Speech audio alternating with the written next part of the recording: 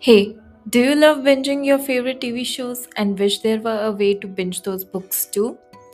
Then this podcast is for you, where we do a brand new book every month of me summarizing each chapter, sharing my thoughts and my takeaways with you, so that you don't have to do it all on your own.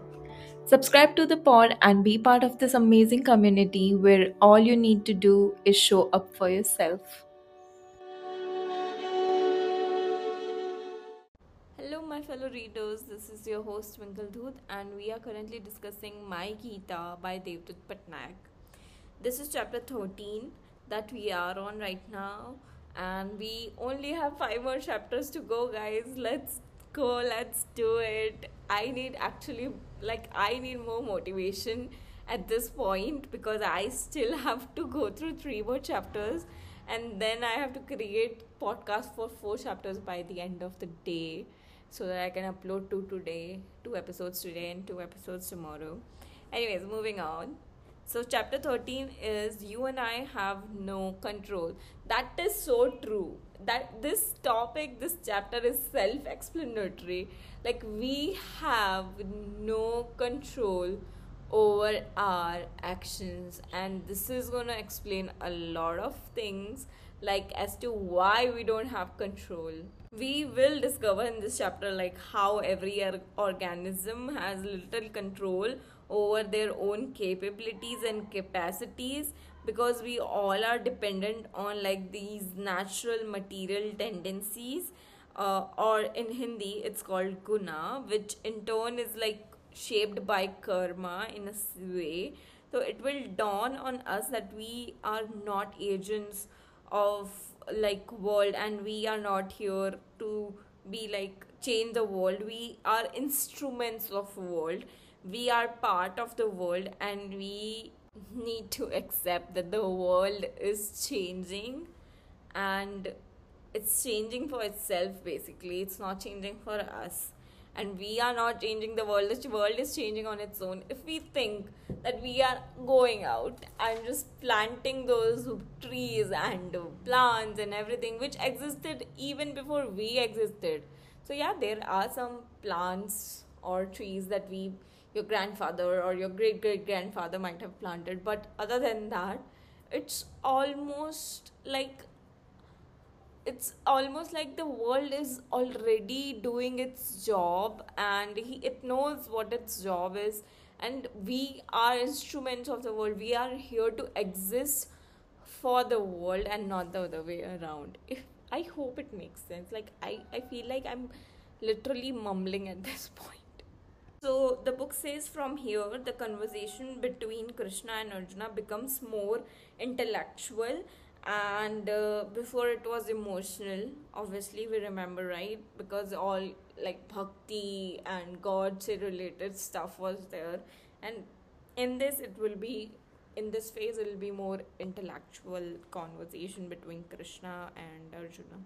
So Krishna tells Arjun that Arjuna, in your conceit, you may declare that you do not want to fight, but your nature will compel you to do so, shattering all resolves. Do you guys ever realize how our mind makes arguments to do a certain thing? I know my mind does. Like, whenever I'm in a conflict or something, I naturally in my head I'm having conversations, and it's like I'm not even part of it, but it's happening and I cannot control it whatsoever. And once we are through, the conversation is over. What our action is, what we do is eventually our nature, right? Like me making an impulsive decision even after reading my Gita, practicing meditation, yoga, everything. Maybe I might have like ducked a few of like mistakes, impulsive decisions that I was supposed to make before that, but I created a major blunder because of that nature I have, like of being an impulsive person. That makes so much sense. Unless the heart feels secure, our head will not accept the reality revealed by anyone or anywho. Even if you notice it yourself, our heart needs to feel secure before we can make, like, accept any kind of reality. And according to the book, the reality is that we humans are helpless before the force of nature, that karma determines the circumstances of our life, and guna determines the personality of people around us. Like, I mean, I need a moment to let this sink in, because sometimes when I'm reading, I'm just reading. But when I speak it over again on the podcast, it makes me realize thousand more things about myself, and even about like things that have been going through around me in my life. Like, that shit's deep, bro. So if we can't control the things, if we can't control anything, not even ourselves in our basic nature, then what can we do, right? Like, because we are here to try, like, we are here because we are trying to improve our lifestyle. We're here because we want to be a better human. So what our job is in that is to understand all of this. That is all we need to do. We just need to realize that our personality is something which is sort of intertwined with karma, and whatever is the outcome is a result of that. Like, it's not upon us. Like, we are not the sole responsible human being for whatever happens to us. In a way, it makes us sound like we are some kind of codified robot, like everything is already predetermined for us, and then what's the point of doing anything, right? So to explain guna, this is what has been said, that even like clouds expand because that is what their personality is. Temperature keeps on changing again because of their personality. Well, volcanoes are exploding because of their personality. Sun rises and sets because of their personality. So there is like literally these are elements. There is no life around them, right? But it happens. It's still, they still go through certain phases and changes because that is in their personality. So here's what the author has to say about guna, that guna is the nature of the nature and the root of its diversity and dynamism. So the person who observes this dance of guna is like a wise man, or like a person with an wide mindset. Then it is explained that there are three types of guna: tamas, rajas, and sattva, which are like coexisting in every human being. So, say rajas is plants, sattva is humans, and tamas is elements. Like, not exactly is, but just to give an example of these three guns, these are the like tendencies of activities they flow through. So do you know how, like, to make different recipes we need to put a certain amount of salt, a certain ratio of water, a certain ratio of mirchi to make it tasty, right? So the ratios are divided. So you would not put the same spices or the same ratio of spices in a sabji, that is bhindi, and say you are cooking aloo, so you will not put same ratios or same kind of masalas in two of them, right? So similarly, for us humans, these three gunas are divided, like, the ratios are different. So no one is a full tamas or rajas or sattva. All these three guns are basically divided. That's what the book has to say. And one cannot exist without others. So all three of them exist in me, in you, but at a different ratio. So sattva comes from knowledge, and rajas comes from desire, and tamas comes from ignorance. So there's a whole depth of information on this in the book, in this chapter actually, and different examples are given and different concepts are given With that, for us to get a better knowledge about all these three types of gunas, in conclusion, this is so hilarious to me. I don't know why, but in conclusion, I'll tell you why it's hilarious to me, okay?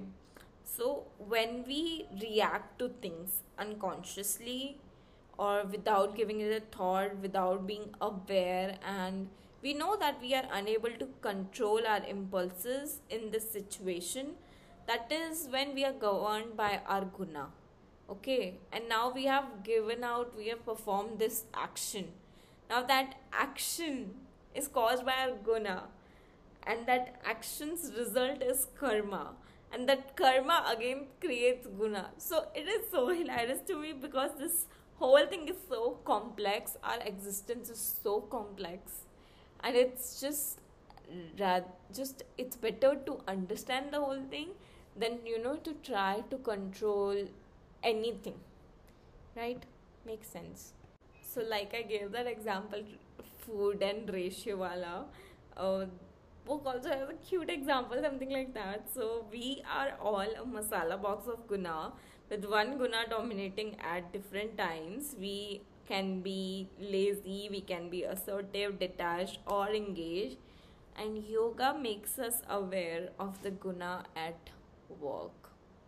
Like, which, in this phase of my life, which gun of mine is more dominating at the moment, which is on the front line, and which two are taking the back seat.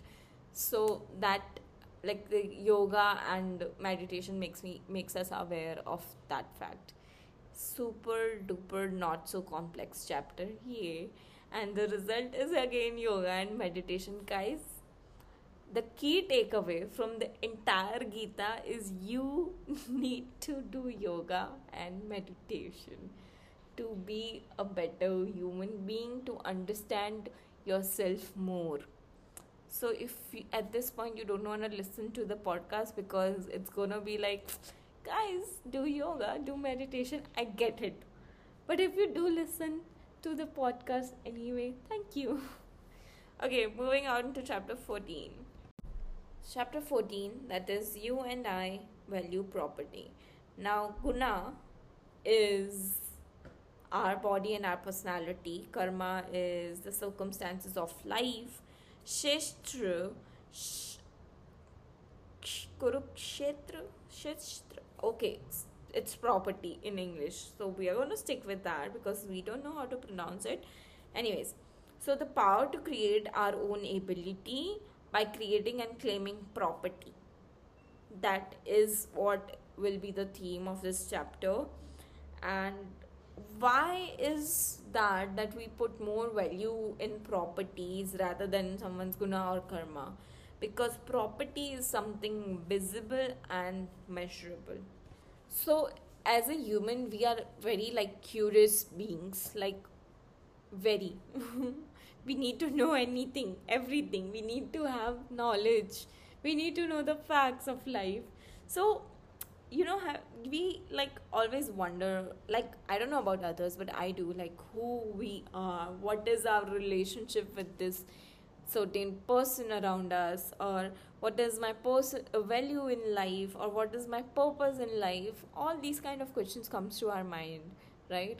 Now the book says that the sun, the rain, and the earth did not have any value until trees came along.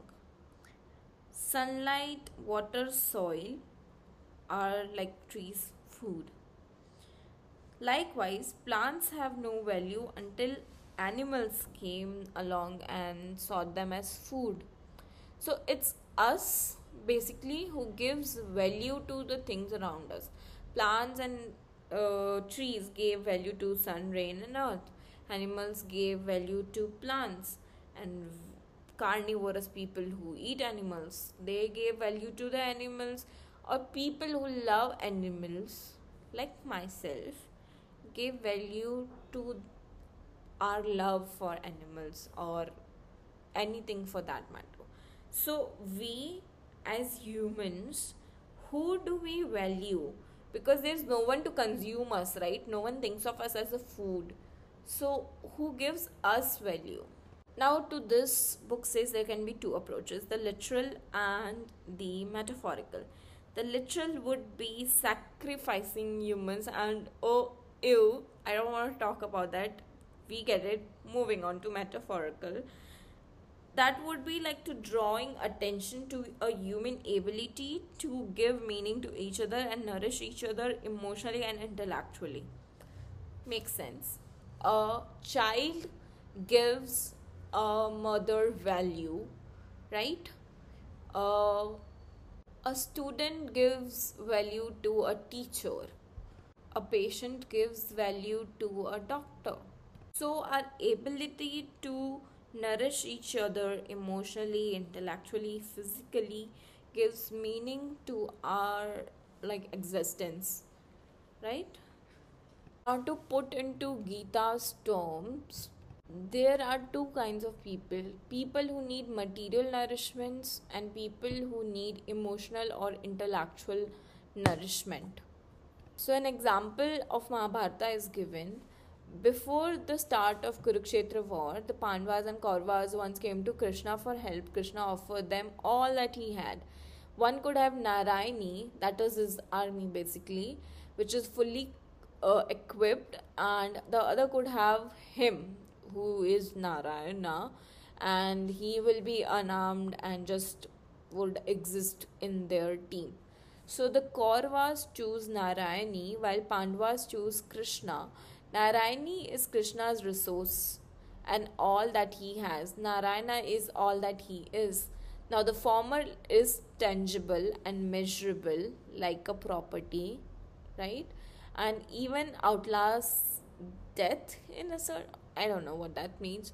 Okay, hence Kauravas preferred Narayani, and Kauravas mimicked a behavior of Asuras, and like in Purans, if you guys remember, I told you a story few like episodes back, that how people who are Asuras are more interested in Brahma's booms, like his astras and all that stuff. So Kauravas are not interested in Krishna. They are interested in his and not him. And whereas Pandavas are interested in Krishna. So there is to say that Kauravas seek material nourishment and not emotional or intellectual nourishment. Now, why this story is important is because when we understand the difference between what you have or what I have, than who you are or who I am, when we understand the difference between what and who of a human being, is like when we become a wiser self and we see a human for like who they are and connect to a more intellectual higher version of ourselves. Now that's the saddest thing in our society, that what a person is not important to that. Like they don't care about what my potentials are, what your potentials are, what we want in life. No, that doesn't matter to them. But what matters to them is how much we have in life, how much we are acquiring in life.